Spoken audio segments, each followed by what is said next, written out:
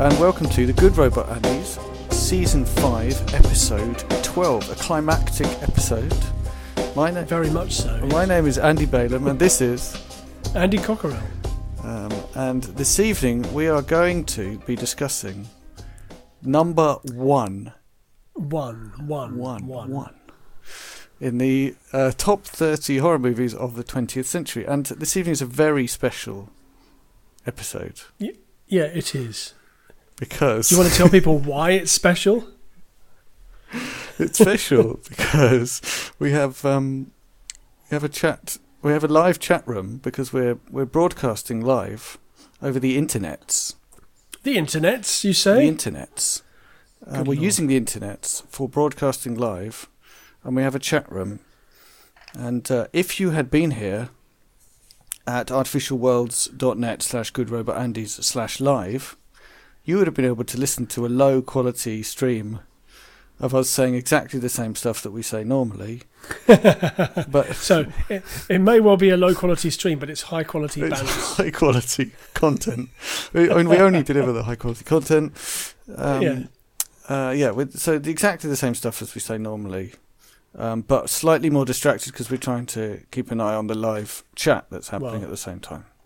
You are. I'm trying to hold everything else together. Yeah, I've instructed Andy C that he should focus on high quality bants, and I'll be distracted. That's what I'm definitely going for. So I've got the Mastodons open. I've got the Twitters open. I've got the live chats open. Cool. We've got everything's open. We've got a couple of people against our commonly held belief that we have one listener. There are actually two people in the live chat. We've got two listeners. So at least at this exact moment, we've probably got two listeners. Fantastic.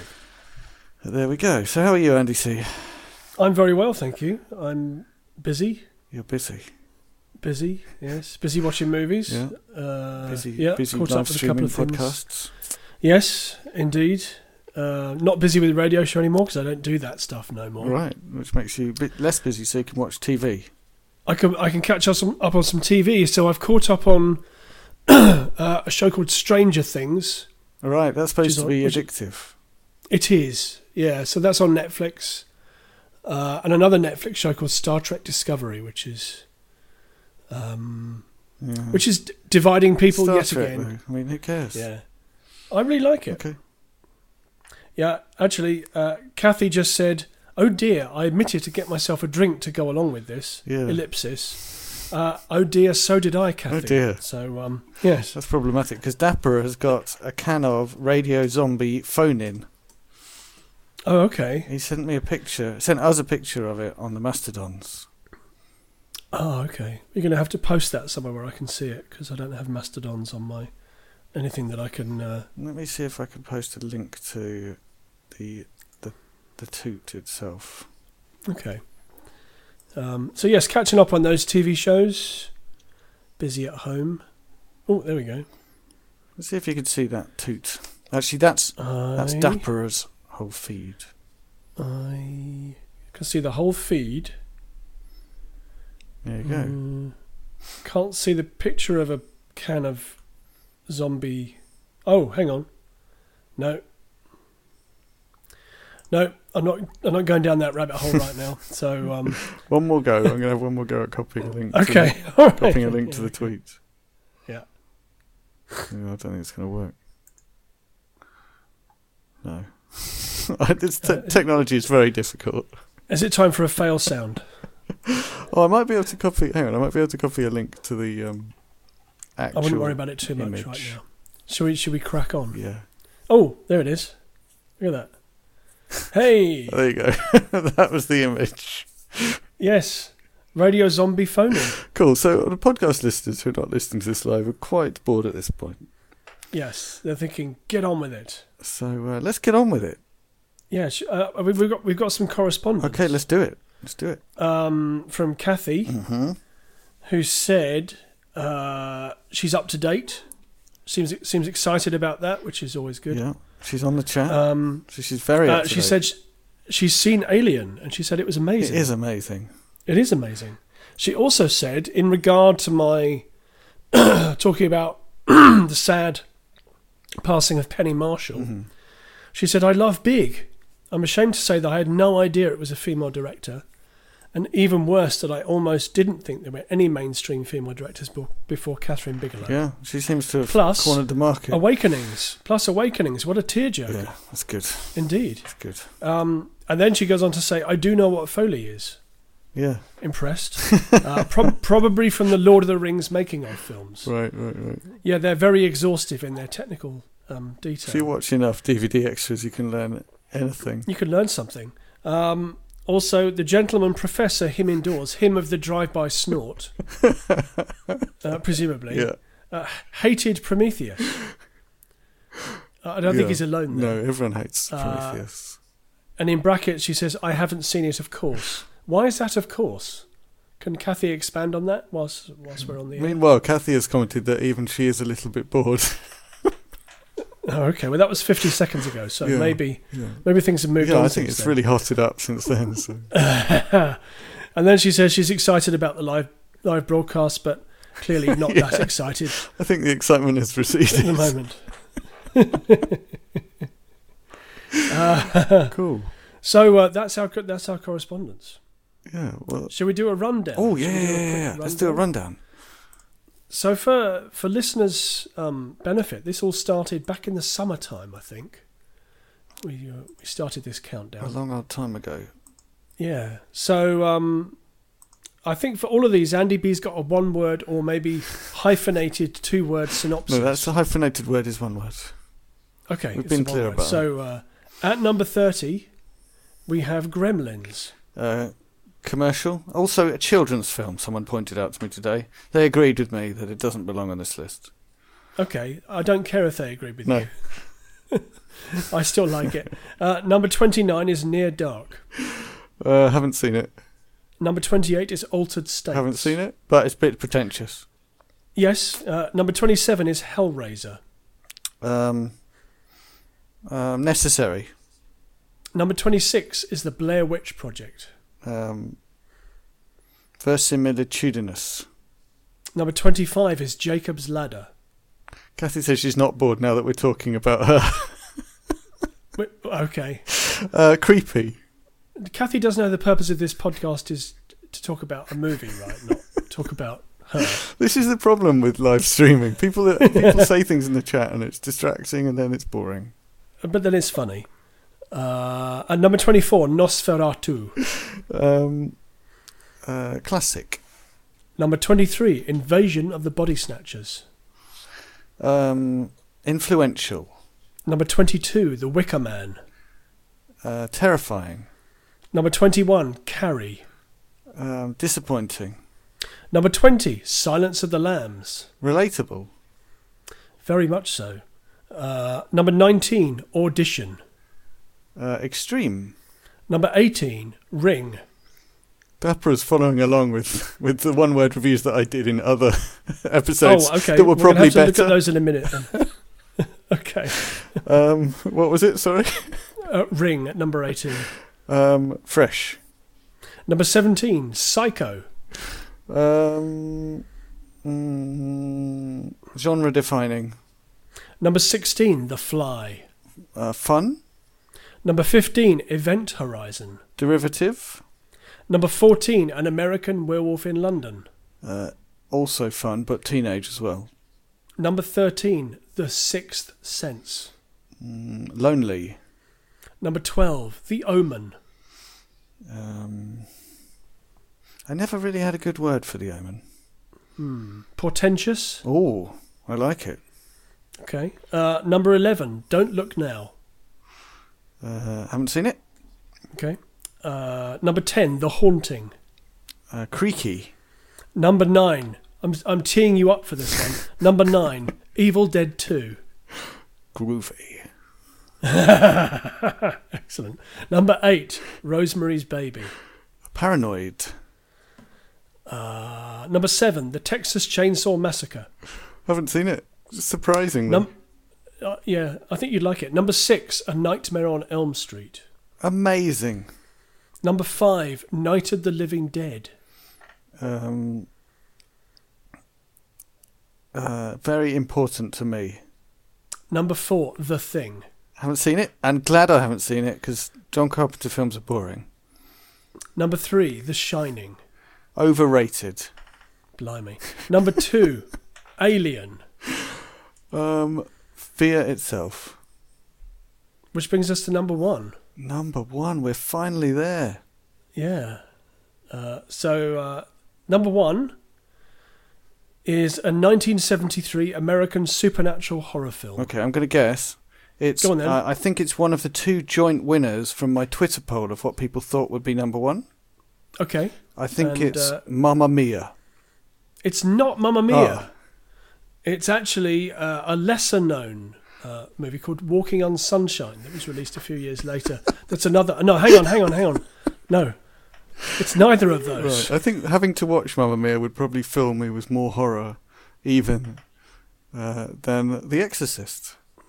Well, funny you should say that, because the film at number 1 is The Exorcist. The Exorcist. I thought it might be because it was missing from the top 30. Yes, conspicuously missing from the top 30. Yeah. So, yeah.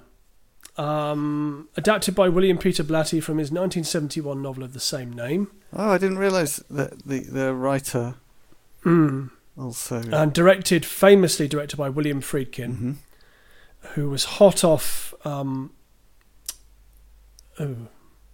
French Connection. Oh, right, okay. So, and he was given free rein because The French Connection was successful, is that a thing? He was given some rein, I think... he was given a lot of time to do this. The movie that you're thinking of is Sorcerer. Oh, right, okay. Sorcerer was where he really... So he was basically given the keys to the kingdom for Sorcerer. Right. Is that because The Exorcist did well? Yes. Okay. Yeah. I'd just like to say hello to a listener's wife. Ah, excellent. And also note that Dapper guessed that number 1 would be Jaws. Oh, okay. That's an interesting one. Jaws does have horrific elements, but I don't really think it's a straight up horror movie. What is it then? It's a paranoid thriller. It's a Men on a Mission movie. It is a thriller, but I think it could be a horror. I mean, it's got a scary thing in it. It does have scary stuff in it, but that is a good call.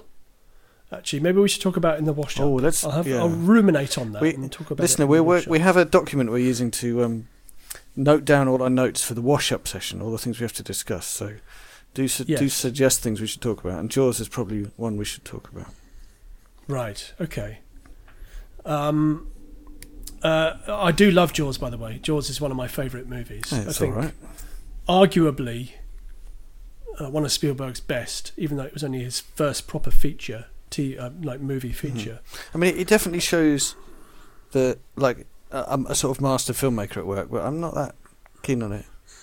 Okay, it's okay. I won't watch it again, is what I'm saying. All right. So the Exorcist stars Ellen Burstyn, Linda Blair, Max von Sydow, and Jason Miller, among a supporting cast of others. And the film is part of the Exorcist franchise, which is actually a thing, although it wasn't a thing back then. It's become a thing since then. What do you mean it is a thing? Well, there was a sequel, I think, that came out in the 70s, directed by John Borman, called The Exorcist 2: The Heretic, which Mark Kermode says is the worst film ever made. I have it to watch, but I just haven't plucked up the courage to sit down and watch it yet because I'm expecting to be massively disappointed. Yeah. Then in the early 90s, I think, William Peter Blatty wrote a novel called Legion, which is a fantastic sequel to The Exorcist. Oh, really? Yeah, in which some of the principals return. Mm-hmm. And some weird stuff happening in Georgetown, in Washington DC, and he then adapted that into a movie that was kind of butchered by Warner Brothers quite badly, and that has recently had a makeover on Blu-ray by Fright Factory or Fear. I think it's Fright Factory who make sort of horror movie Blu-rays and DVDs. Okay, so what you mean it's been re-edited and stuff? Yeah, it's been re-edited and restored with monitor footage, so not movie footage, but VHS footage has been inserted. Okay, so it's the same, it's the same film then. But are you saying the film was actually fine, but they kind of ruined it? I think Warner Brothers ruined it. I think that what Fright Factory have tried to do is return it to what Blatty intended, which is an interesting experiment. Mm-hmm. I think. I don't think it entirely succeeds, but it does kind of follow the book a bit more closely. Okay, and you like the book? The book is fantastic. Okay. Yeah, I mean, if you were to read The Exorcist and Legion back to back, well, you would be scared. Scared out of your wits. Yeah, but also they are a really good read. Real page turners. I think Blatty was a very talented writer. He died a couple of years ago. And in honour of his passing, I watched The Exorcist and sort of got a new appreciation of it, having known that he was not just a novel writer, he was also a screenwriter. He wrote the screenplay for an Inspector Clouseau movie called A Shot in the Dark. So he was good with comedy, although you wouldn't say that The Exorcist is a very funny film, although it does have some funny lines in it. Not very many, though. No. Has to be said. There's some wry humour, but there's not much. It definitely takes itself seriously. It does, and that, I think, is what stands it apart from movies of that period, of this type, that would maybe be on the slightly jokey side or not really take themselves or their audience very seriously. Mm-hmm. This film absolutely does that. So Friedkin was, or I suppose is still, a social realist. Mm-hmm. So he likes to present the truth of a situation on screen. He doesn't really like to dress it up and go for flights of fancy. And The Exorcist sticks to that kind of ethos. So it's almost taking the sensibility of the French Connection, which is a very serious cop movie, and transplanting it into a supernatural horror film. Yeah, and that's what's so fun about it. I mean, I love that about... I was talking today to someone about Let the Right One In. Yes. And I think that does the same thing. It doesn't admit to anyone that it's a horror film. It's just a film about a real thing that's really happening. Yeah, so The Exorcist has that strand running through it. It is, to me, a story of not just an exorcism, because the exorcism actually happens quite late on in the movie and doesn't last that long in terms of the running time. But what really makes it work is this little girl, Reagan McNeil, her parents have broken up. Her dad is not in the United States, he's somewhere else. Her mum is an actress who's struggling on set with a director who seems to be drunk most of the time. And Reagan McNeil is a bit lonely, and she reaches out. She starts using a Ouija board, and she sort of reaches out looking for a friend, but she finds something that nobody had really bargained for. And what it's about is, to me, or at least this is how the movie starts, is the mum, Chris MacNeil, played by Ellen Burstyn, desperately trying to find out what is wrong with her daughter. And that is, that's the majority of the running time, is going into hospital and undergoing tests, psychiatric tests, and all of them just coming up negative. As far as medical science can tell, there's nothing wrong with her. She's functioning perfectly well. And yet, there is something very wrong with her, outwardly. Mm-hmm. So her last resort is to go and speak to Father Karras, played by Jason Miller, and say, what do I have to do to get an exorcism? Does she believe in demonic possession? I'm not sure she believes in it, but she is at her wit's end, and she doesn't know what else to do. Yeah, so she's maybe starting to believe in it. Maybe starting to believe in it, yeah. Karras is sceptical, about the fact that, because there hasn't been a case of demonic possession for a long time. That's what's there so hasn't been an effective. Exorcism for a long time. That's what's so effective about the film, that even the people who are supposed to believe in this stuff are really skeptical about it, and really looking to find a different explanation. And but there is one who is not skeptical about it, the one who's done it before. Exactly. Yeah, we'll talk about him in a moment. But so Miller, he, in a standout, just one of many standout moments from the movie, he goes to see Reagan and speak to her, and some slightly weird stuff happens whilst he's in the room. And he sprays her with holy water, and she reacts really violently. Does she speak in a strange voice? Yes, she does. Yeah. But two things about that. Excuse me. I should have got a drink. Two things about that are give him doubt. The first one is that he says to Chris McNeil, "This isn't holy water; it's just normal tap water." Mm-hmm. The other thing is that he records Reagan speaking in a funny voice, and when he plays it back, he realises. Well, actually, he gives it to someone to analyse, and they say it is a language. It's English backwards. Okay. So he remains unconvinced. So if it was Latin, you'd be like, "Oh, it's definitely a demon." Yes, exactly. Because demons speak Latin. Well, yes, they speak Latin very well. Yeah. Things like they're all classically educated. Tute me exi veris. Yeah. So although Reagan does speak to him in French, really? She doesn't speak any. La plume de ma tante. She says. La plume de ma tante. La plume de ma tante. Une baguette, s'il vous plaît. He remains unconvinced of that until her condition deteriorates really badly, and then they decide to call in Father Merrin, played by Max von Sydow, in aging makeup, because Max von Sydow wasn't that old then. He was probably in his 40s, maybe a little bit younger. Is that the experienced man?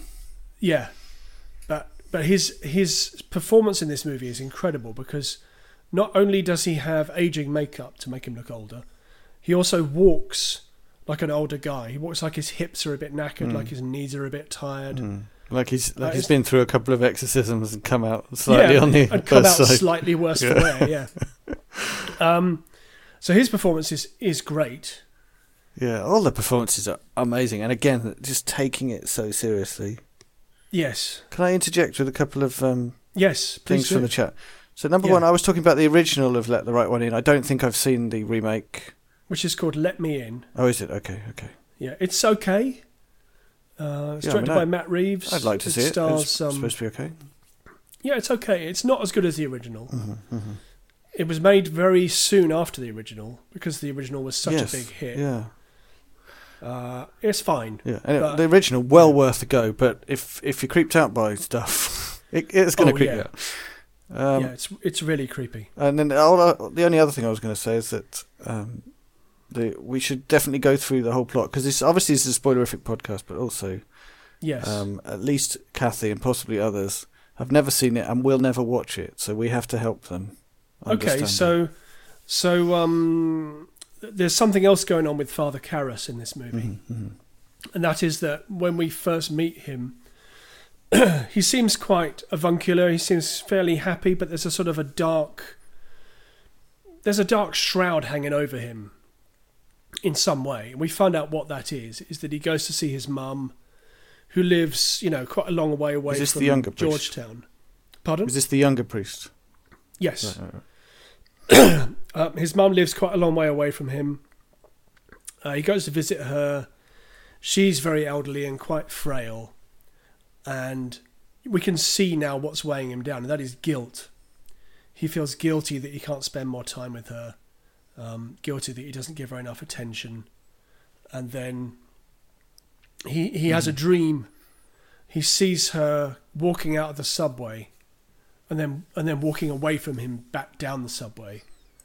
he wakes up and his uncle tells him that she's recently died, and that absolutely destroys him. Right. That shakes his faith. That shakes his faith. That shakes all of his belief. At a time when he needs all of that to help him with what's coming. So, you've got... So he's having a crisis of faith right at the moment. He's having a crisis of faith. Chris MacNeil is at her wit's end. I think the only really solid person is Father Merrin, played by Max von Sydow. We don't really see him in Georgetown till the end. We see him at the beginning of the film, actually. So there's a really effective opening to this movie, a set in Iraq. So Merrin is on an archaeological dig. And opens in Iraq, and there's shots of like dogs fighting, and it's really quite oppressive, the opening.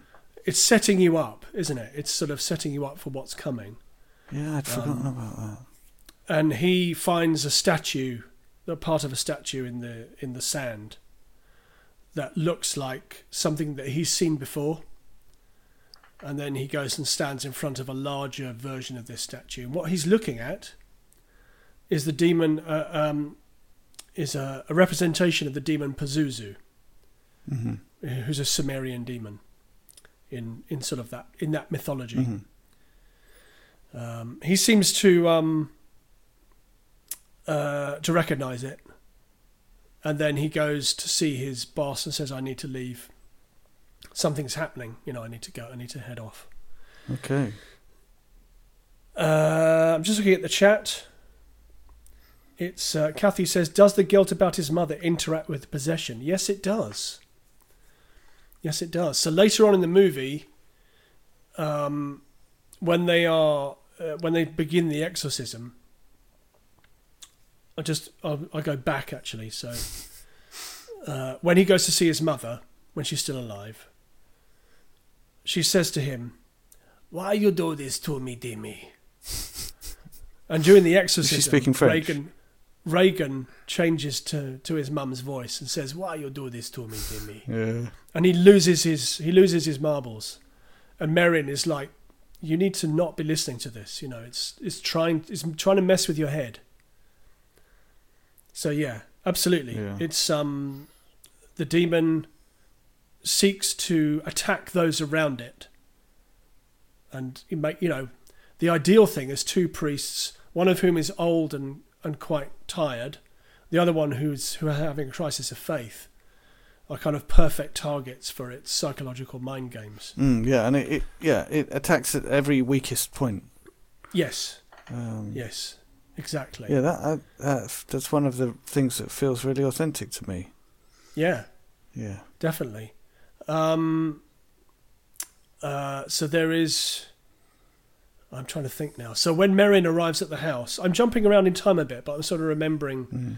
It wasn't that long ago that I saw this, but when Merrin arrives at the house, the demon screams his name, and the whole house feels like it's shaking, which is an incredible... I mean, that's the kind of thing that if someone were to do it today, it would feel hokey and tired. So many of the things that happen in the film, even at the time, you wonder how on earth they managed to do it, and it still feels serious.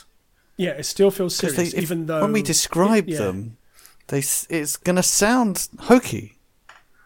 I'm not sure that it does, though. I think that it is.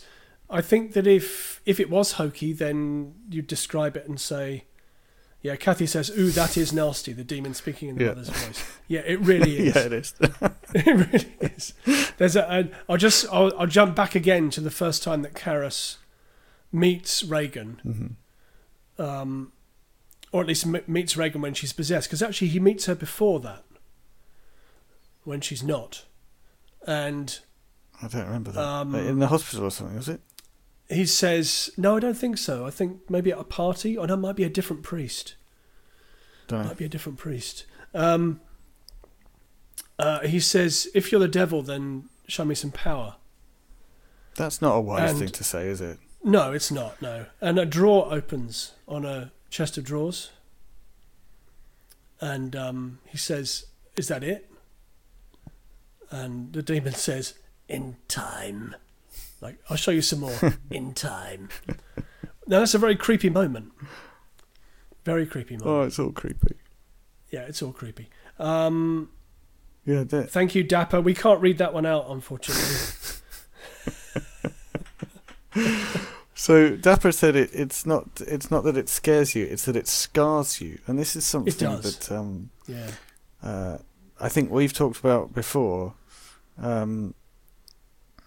where there are some films, especially films you saw when you were maybe a bit too young to see them, where they leave a mark on you that you kind of regret having ever seen them, but also that's kind of the mark of a really great film.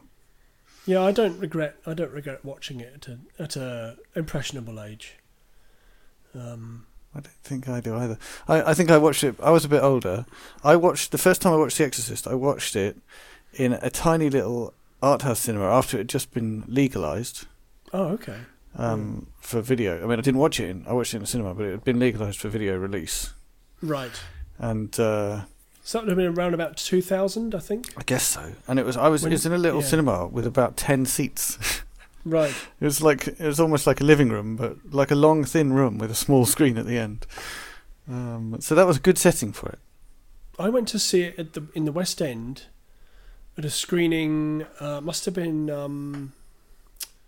about 96, 97, because it occasionally went round on the cinema circuit for a brief tour.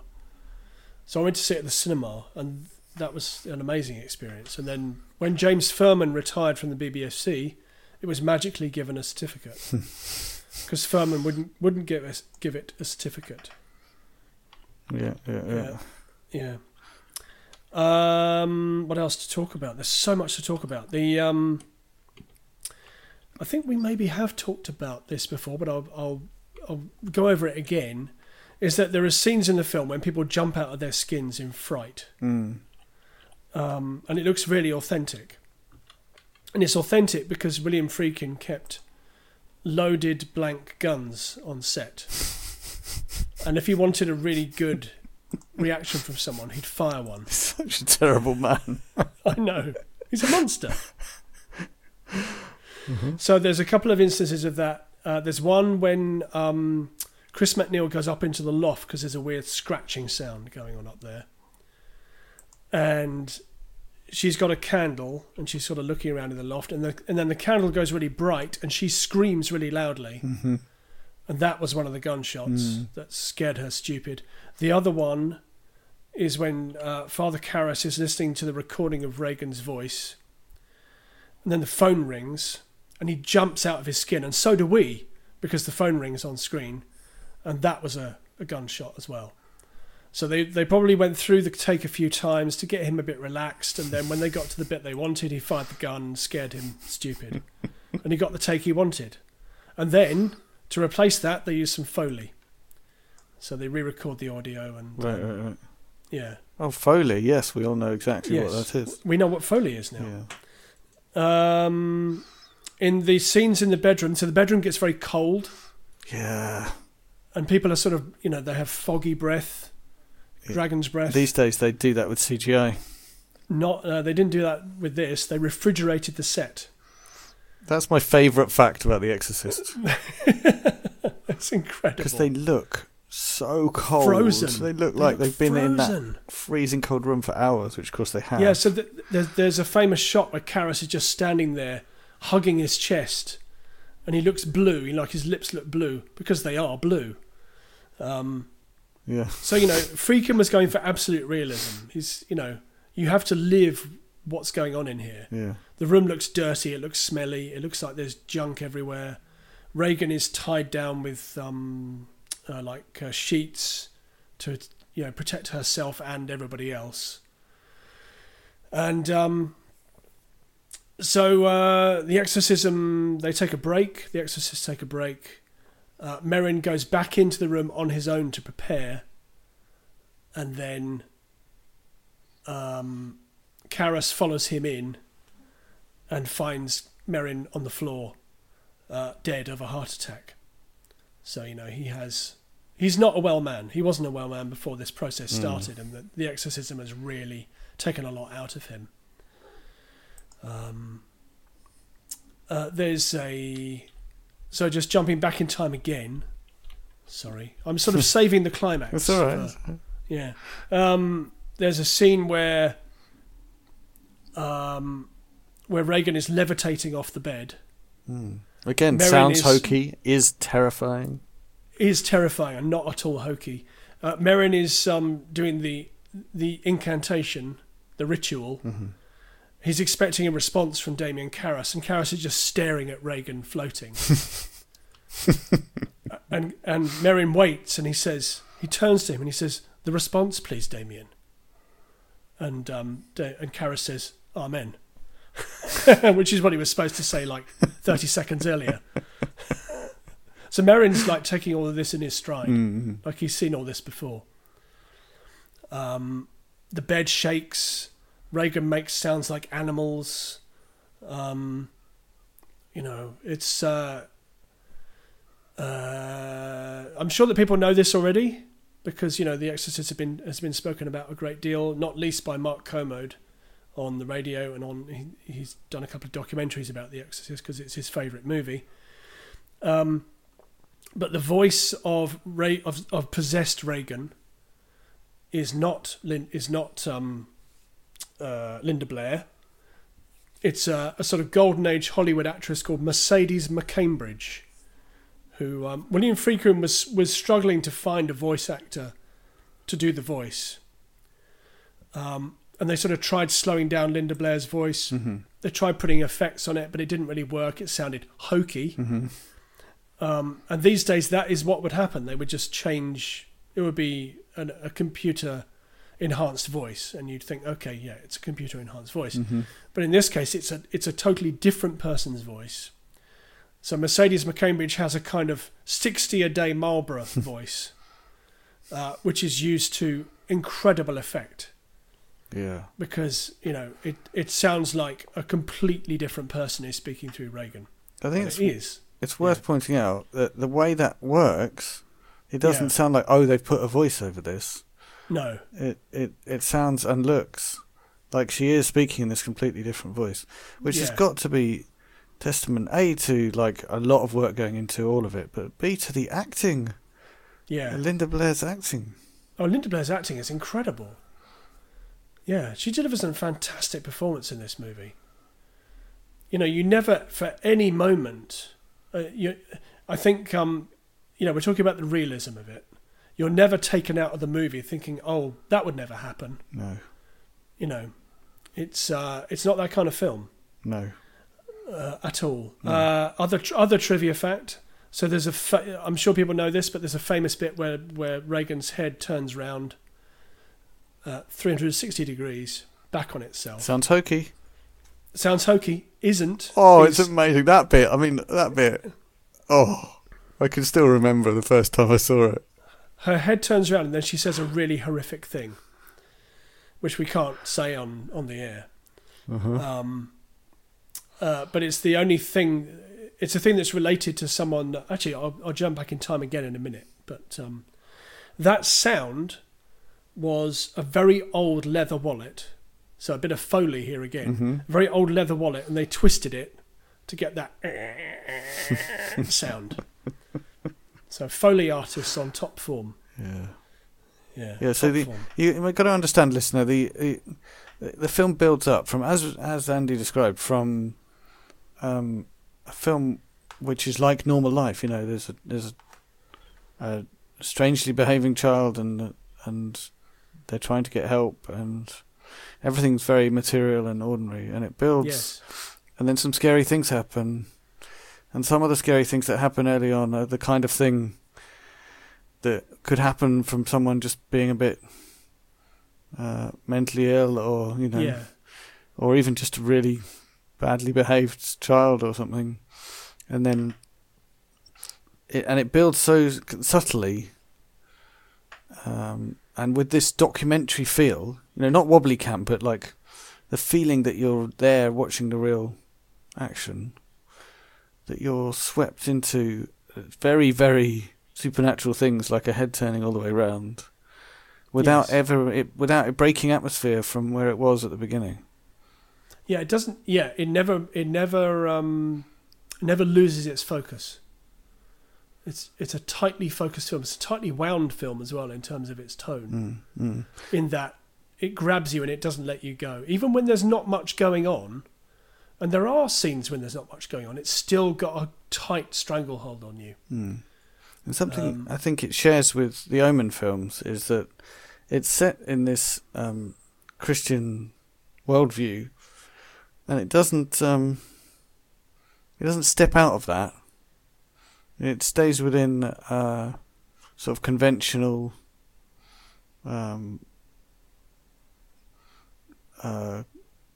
Christian theology. Would you say? I don't know. Yeah, I'd say theology. Yeah, yeah, definitely. It doesn't feel the need to go all horror filmish. You know, it depicts these events as if they really happened. Yes, exactly. Yeah. Dapper says, Andy's, when are you going to talk about the crucifix? Never on this podcast is the answer.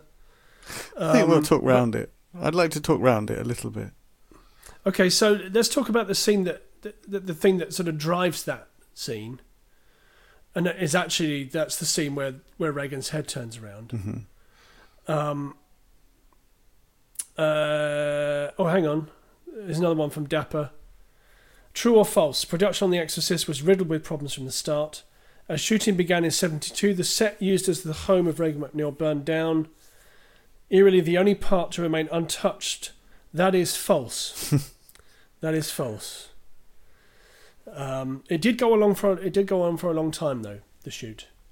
It wasn't troubled though particularly. It just took a long time. What were we talking about? Yeah, so the scene, yes. So that scene comes out of a moment of quiet downstairs in the house. We then hear a great deal of noise coming from upstairs. So have they gone for a rest or something? Yes, and there's silence, and then there's an almighty racket coming from upstairs. We hear Reagan's voice, then we hear the demon's voice. And then Chris MacNeil goes upstairs and finds Reagan doing something with the crucifix that we can't talk about on this podcast. I'm sure if you look it up on YouTube or something, or you'll find it. Then there's a scene where Reagan backhands her mother across the face and basically throws her across the room. That was done with a rope attached to Ellen Burstyn's back, so a harness. Right. That someone would then pull. We don't see the rope because it's out of shot. They did one take, and Ellen Bernstein said, "Oh, that was quite hard." So William Friedkin went over to the guy who was doing it and said, "Make sure the next one's harder." We're talking like Stanley Kubrick levels of manipulation here, in terms of we'll go back to talking about The Shining. Stanley Kubrick basically tore down Shelley Duvall's personality. He made her feel like she was utterly worthless to get the performance that he wanted out of her in The Shining. We can talk about how that is morally probably wrong. We've got a couple of things to talk about, maybe towards the end.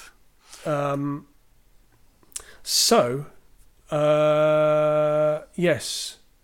We did the head-spinning scene. So we're getting to sort of the climax. We built up from a kind of very realistic feeling thing to something that still feels realistic, but the events are now extremely extreme.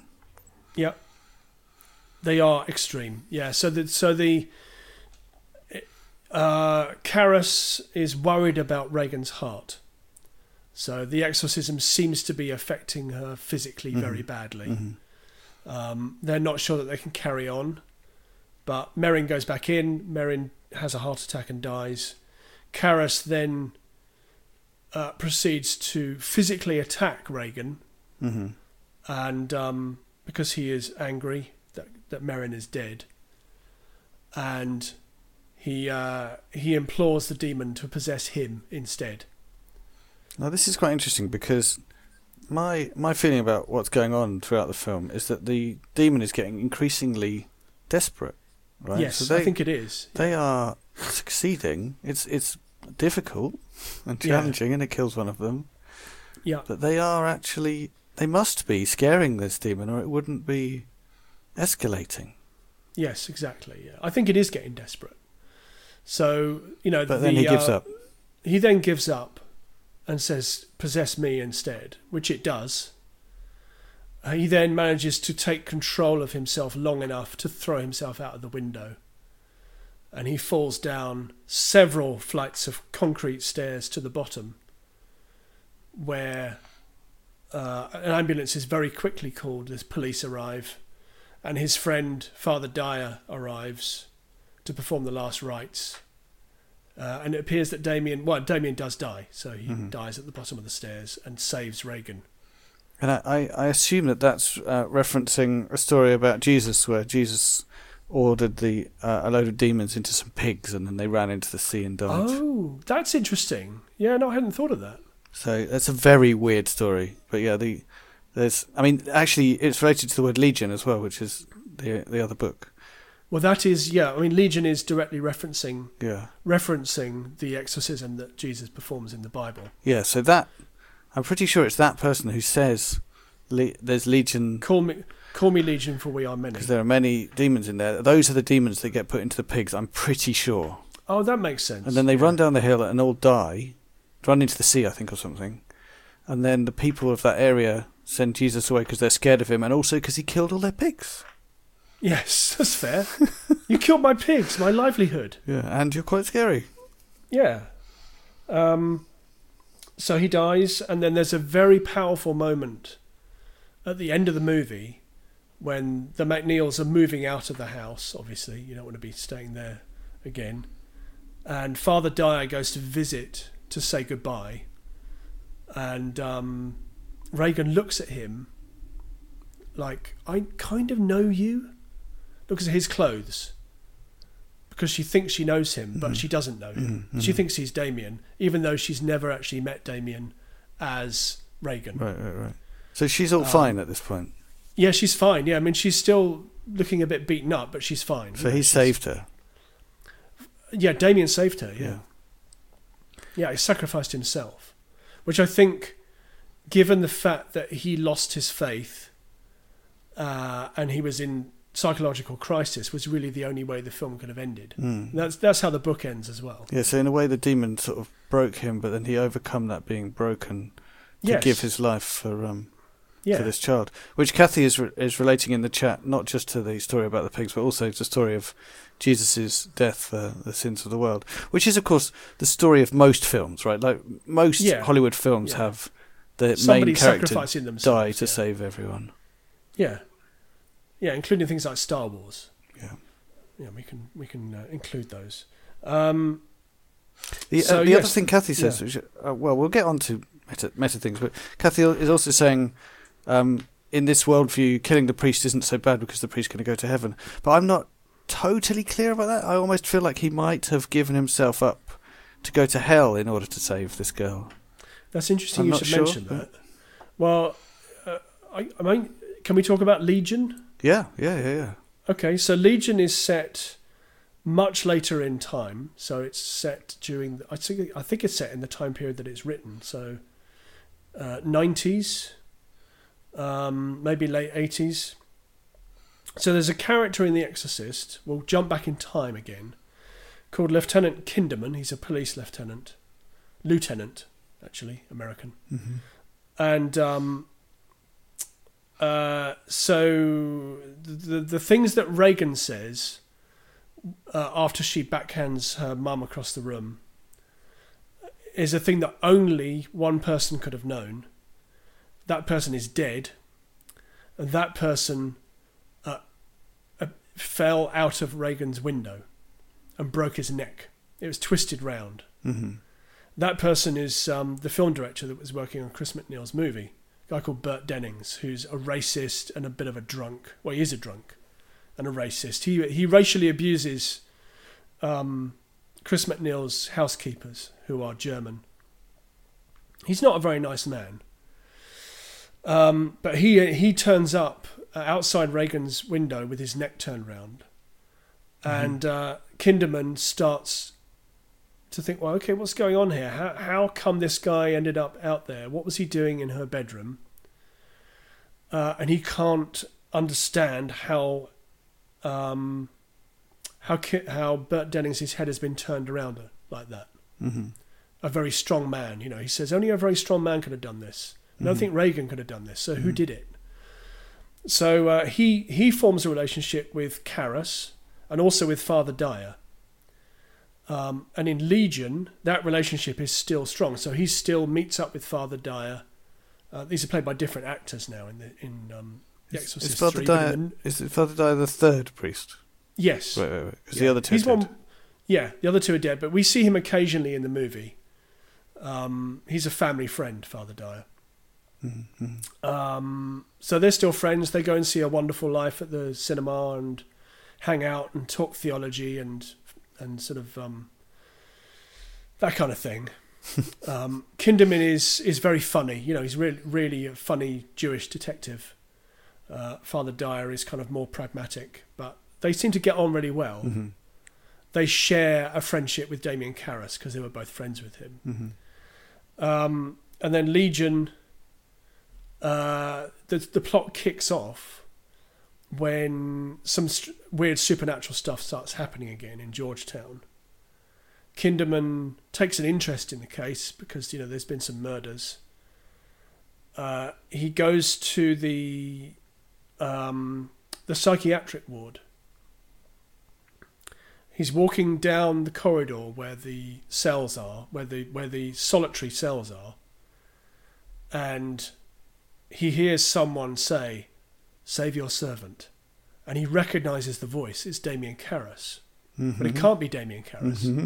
And he looks in the cell, and it is Damien Karras, and he appears to be alive, but he's not himself. So what transpires is in Legion is that Karras did die, but the demon possessed him again and reanimated him. And the demon is now I'm trying to think the name of it becomes a mass murderer basically in Karras's body. It's a bit like the Zodiac Killer, so in California, but this is obviously on the East Coast. I can't remember what they call it now. And he always leaves a mark on someone's... Gemini Killer, that's it, the Gemini Killer. Always leaves a mark on someone's hand to show who it is. But then disappears, this killer. So these murders happen in the 1970s and then nothing.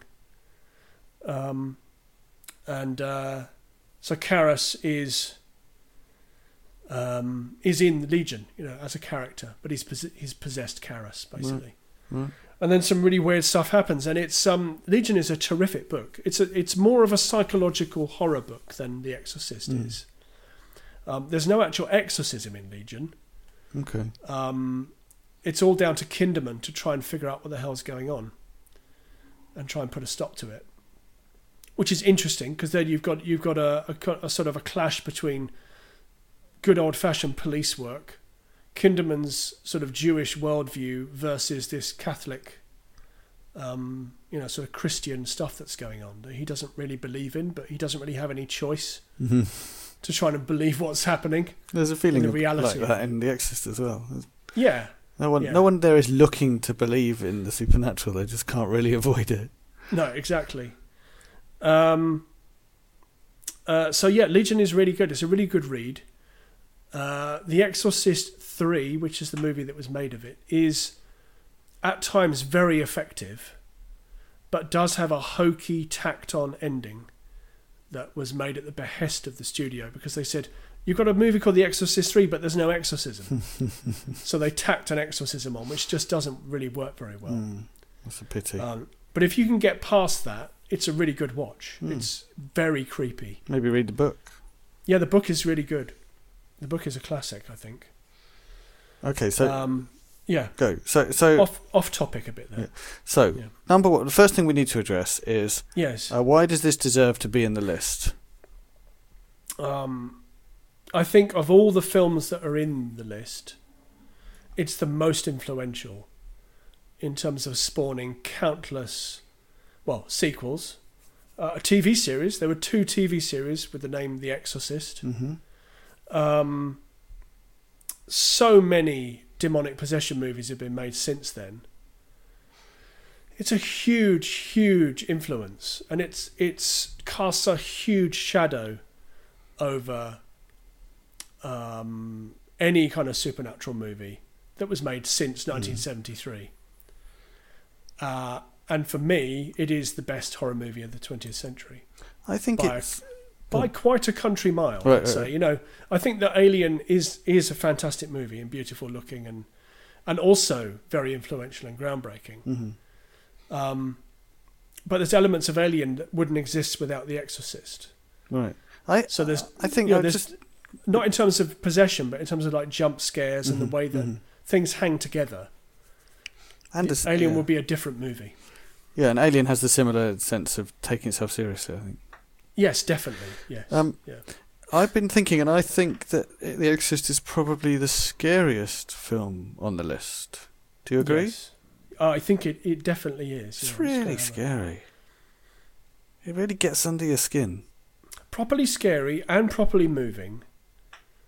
Fantastic performances across the board. Yeah. Particularly from Linda Blair, who then suffered from, being offered, oh yeah, do you want to be in a demonic possession movie? And her career just kind of tanked. I mean, I think she did do some movies as an adult, but nothing that you would consider to be interesting. Dapper says it should be on the list because he watched it on his first date with his now wife. Dude, first date movie. Wow. That is, if she stayed around after that, then she's a keeper. That's amazing. That is amazing, yeah. I don't think I would have chosen that. Yeah. Well, you've got to go for something serious. But in terms of its scariness, I think rooting itself so firmly in the Christian worldview, as part of a Christian culture, I think that that can be a winner for being scary. Yeah, definitely. Dapper mentioned earlier that it sort of interacted with the journey of his faith and loss of faith himself. I certainly think, as a Christian myself, that made it more scary for me. Yes, but definitely. Yeah, we're all seeped in that mythology. Oh yeah, whether we like it or not, It makes it gives it an edge. It does give it an edge. It gives it a real world edge. Because steeped, not seeped. We're all steeped in that mythology. We're not seeped. There's a strong supernatural element to Christianity. Yeah, I think, and the Exorcist just builds on that. Yeah, and reinforces it, which is I think that's its masterstroke, really. Yeah, and there's something really something particularly creepy about stuff that's rooted in years of experience. The bloke who comes along and he's seen all this before. Yeah. That gives it the extra edge of realistic feelingness. It's not someone coming along and saying, "Oh, I've got this new idea." It's like this ancient. He says idea. something interesting actually when him and Karras first meet. Karras is giving him the background to the demon and to the case. Merrin isn't really listening to him, and Karras says, I think there are 4 distinct personalities. He begins to list them, and Merrin cuts him off and says, no, there's only one. And Karras just shuts up. It's like, okay, you clearly know what you're talking about. Does the demon claim to be the devil? It does, yeah. Right. Which is obviously a lie. Yeah, I think that is presented as that is a lie. Yeah. Yeah. I think that, we talked about performances, but I think Max von Sydow's performance is a career best for him. I mean, he's been in some great movies, but I think to play Merrin aged in the makeup, he never drops out of character, either physically or with his voice or the way that he holds himself. That's quite a task. I think, especially with a shoot as long as this one, it's difficult to remain in character all the time. Yeah. I don't think you can't put anything above Linda Blair's performance, though. No. I mean, it's just unbelievable. It's unbelievable, yeah. Even when she's when she's not possessed, before all of this stuff kicks off.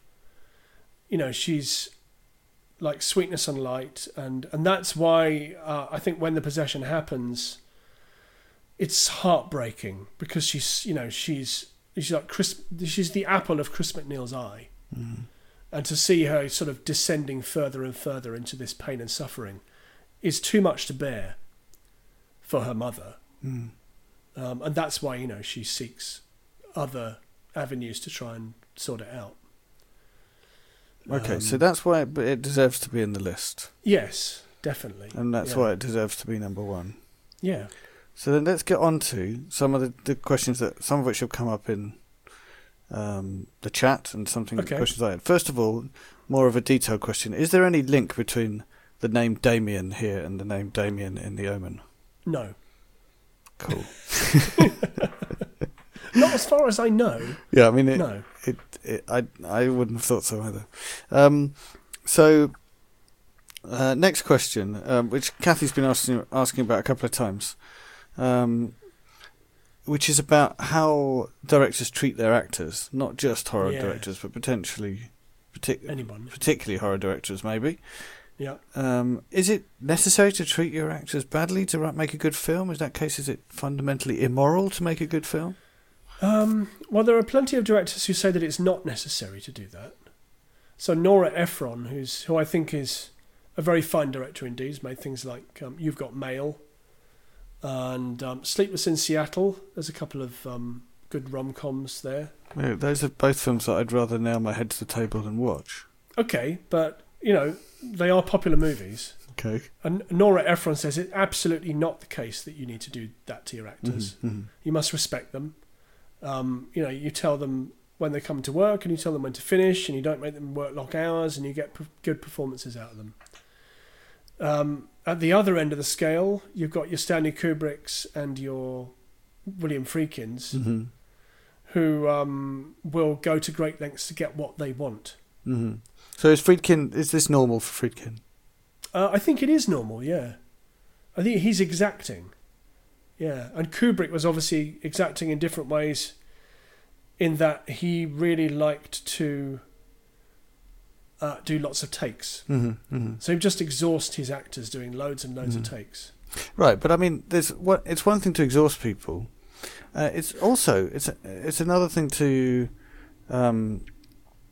scare them in order to get a good performance, because I imagine actors are hoping to get a good performance. So even though it might be slightly unpleasant for a gunshot to go off, yes, it's also helpful if it means you give a good performance. But if you're psychologically destroying someone in order to get a good performance, that seems out of order. Yeah, I think it probably is. But every time I think of that, I think, but if they didn't do that, then the performance isn't there. And we wouldn't have the movie that we have. It's only The Shining, though, isn't it? It's not that good.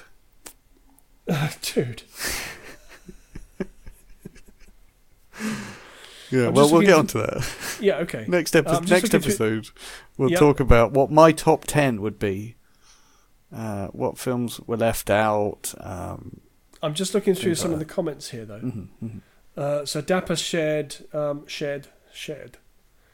that Karras taunts the demon when he first meets Reagan. He says, if you're the devil, then break your bonds.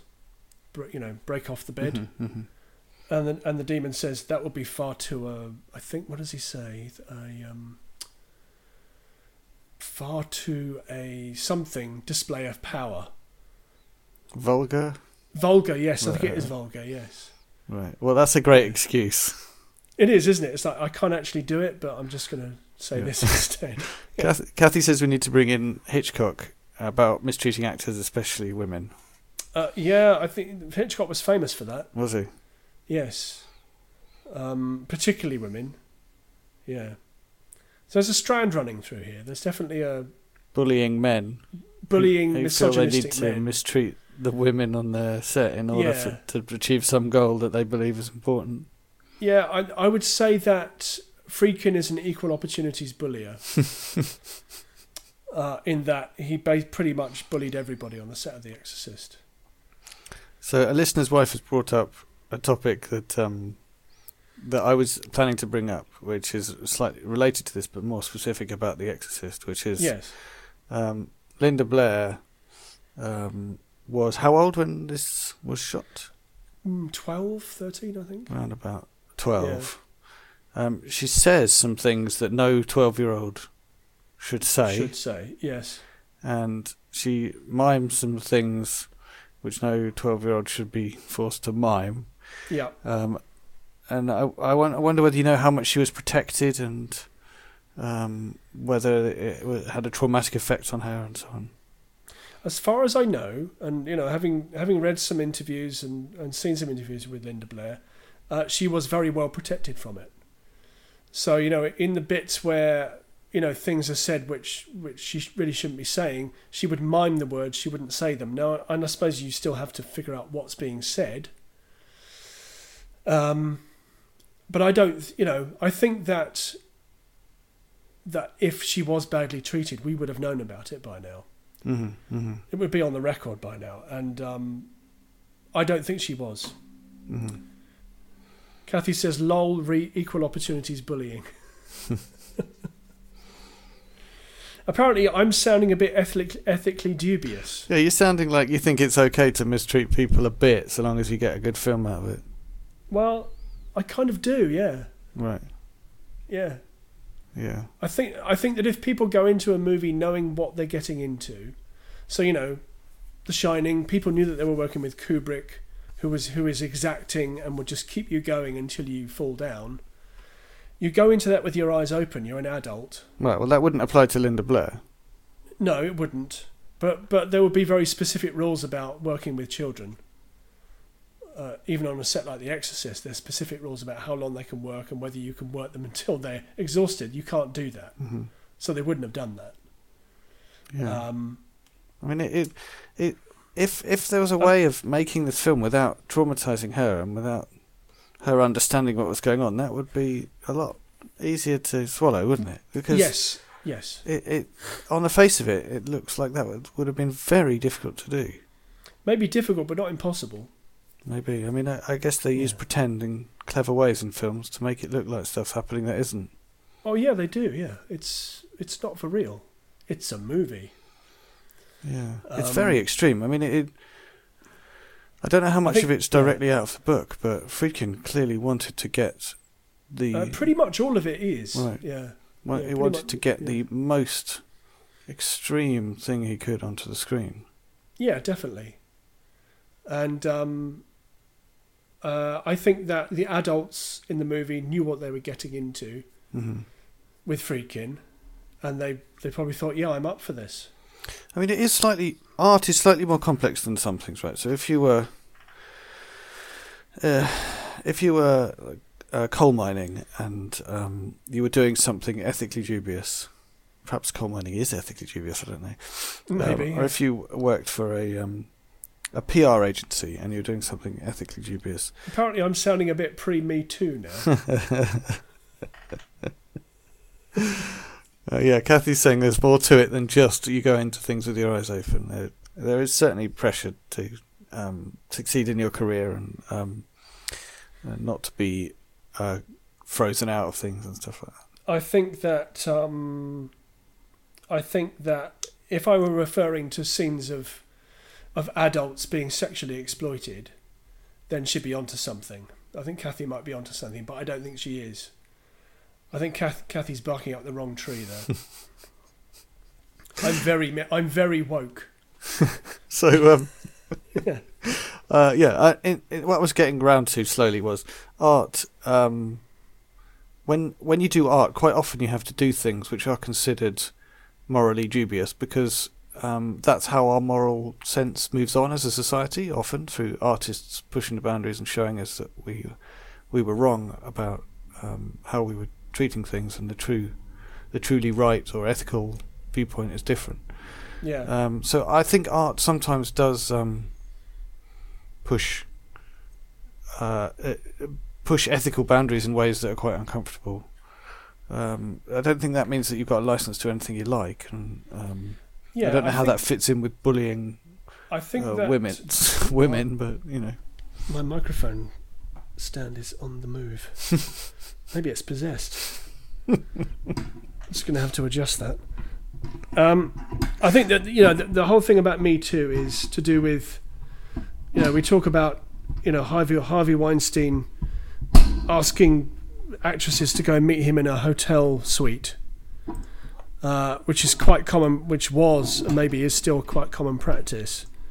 And that's, to me, I think people saying things about those actors and saying, well, they went into it with their eyes open is extremely morally dubious. I think me saying it about actors who are on set with a director and being, asked to do kind of extreme stuff and endure stuff like that is a different kettle of fish, really. Right, so behaviour that could be seen as bullying in order to get a good performance, you're saying is different from behaviour which is exploiting people for gratification rather than for... Yeah, although Kathy's not letting it go. She's saying it's not about sex, it's about power. Yeah, it is about power. It is absolutely about power. Yeah, I agree with that. It's about men abusing their status to get what they want. Yeah. So, I mean, you could certainly imagine someone like Hitchcock being horrible to people because he was in a position of power in order to gratify himself. I think it's been well documented that Hitchcock did do that. So perhaps it depends on which film, which director, which relationship we're talking about. Yeah, I think it does. Yeah. I mean, Friedkin certainly has got a reputation as someone who pushes himself as far as his actors. Yep, he does, and for good or ill, that's what he does. That may be why he doesn't make many movies these days. In that people won't fund him and finance him anymore. But he has, he's been responsible for a handful of some of the greatest movies ever made.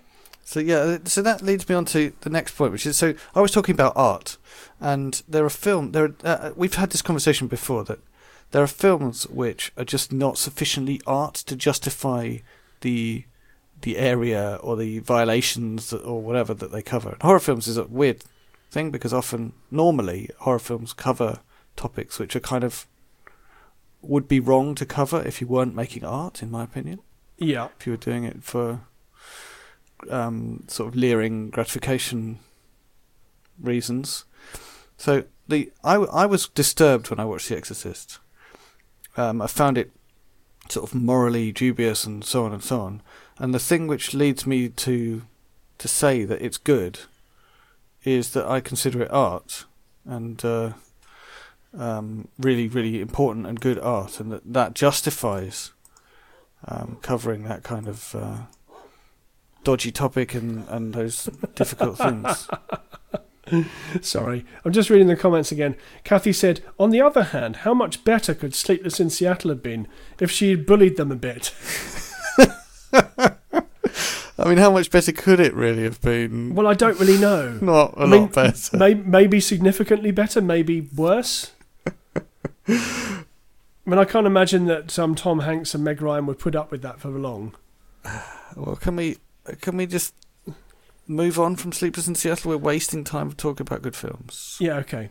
Yeah. So, we can't go on forever. We also need to fit in some plugging. I'm going to do one more question from the chat. Okay. Because I think we've covered the things I had. I think the questions I had really were especially about Linda Blair. Like, was she looked after? It sounds like she was. So the last question from the chat is, why is it called The Good Robot Andy's and not The Good Robots Andy? Okay, it's a reference to Bill and Ted's Bogus Journey. No way. In which Bill and Ted get killed by I had to explain this the other day. two bad robot usses. So they're evil robot versions of Bill and Ted who are there to mess up Bill and Ted's time stream. Bill and Ted go to... Oh, no. They meet the Reaper, played by William Sadler. And that's great. the Reaper... They beat Twister. the Reaper at various games, including Battleship, Twister, Cluedo, etc. And because they beat him, the Reaper is forced to take them to heaven and give them a second chance at life. At which they also get access we don't need to someone. all this backstory. Anyway, no, they do. They get access to someone called Station, who builds them. Who builds robot versions of Bill and Ted, who they call the good robot usses. Oh, I thought they reprogrammed them. No. Well, they get new ones. Okay. They get new ones because at the end of the movie, the good robot usses fight the bad robot Bill and Ted's, and bad robot Bill and Ted say, "Dude, I think we have totally met our match." Yeah. Anyway, so the good robot usses. Yes. Is what they call them, and they say, "Go the good robot usses," and then they high five each other. Yeah, that's right, and they do the air guitar thing. Diddly scrowl. Diddly scrowl, and and so we find the good robot usses a humorous idea. So yes, we do. That's why we made our name Be the Good Robot Andes. Indeed. I've got 5 minutes left. Cool. Well, you better do some plugging. I'm going to do some plugging. Also, do a thank you Mm-hmm. to thank you to Leah for giving us some big ups. She retweeted our live podcast. Yeah, Leah who? Let's give Leah her some Mansfield. love. Leah Mansfield, who I hiked. Myself and my wife hiked the Inca Trail in 2014, and Leah Mansfield was there, and we've been friends ever since via the miracle of social media. And where was I going with this? Yeah, so she retweeted our live broadcast tweet, which was very kind. Yes, it was. She's a comedian in Los Angeles, so if you're ever in Los Angeles, you should seek her out. Her Twitter profile says you can fit her in your pocket, but please don't. It does say that, yeah. I don't really have any other plugging, actually. Right, well, I guess one other thing that we can plug is that if this live episode was judged to be a success, we might do more live episodes. Or we might leave it forever. How would we judge it a success? Well, I guess we'll see whether we get any feedback. Okay. I want to say thank you to the three people who bothered to turn up for the live episode. It's been very exciting and fun. Yes. And other than that, I just want to plug the Good Robot Andes, the at Good Robot Andes on Mastodon.social, or anywhere else on the Fediverse. You can find at Good Robot Andes at Mastodon.social, or if you must stay with a legacy platform, you can find at Good Robot Andes on Twitter. Go to artificialworlds.net/GoodRobotAndes. Yes, I do think all those true crime channels are utterly immoral, but if they were art, I wouldn't think so. I'm not sure it's art, but I like it. Yes, we definitely should do our episode where we're gonna watch. Well, we're gonna watch Wayne's World and Wayne's World, yeah. Yeah. So now we should extend it to be watching Wayne's World and Bill and Ted 1 if we must, and then Bill and Ted 2 because we must. I think we should skip Bill and Ted 1 and go straight to 2. I watched Bill and Ted 1 the other day with my kids, and I must say it's not very woke either. They're discussing on the chat that perhaps Wayne's World may not be so good now that we're woke. I think it still works, Wayne's World. Yeah, I mean, it's maybe slightly uncomfortable. Maybe. It certainly does suck. We three, the people. Go the Good Robot Usses. Go the Good Robot Usses. All right. Well, thank you. That was the 30 best horror films of the 20th century. Tune in 2 weeks' time, maybe for a live episode. We'll let you know via those social media things. But even if it's not live, you can get it on the podcast feed, and we will talk about what was included, what wasn't included, where I disagree, what films by the same director should have also got in there but weren't allowed, and we'll see you then. Yes, we will. Thank you very much for listening and interacting. We love you. See you next time. Cheers. Bye.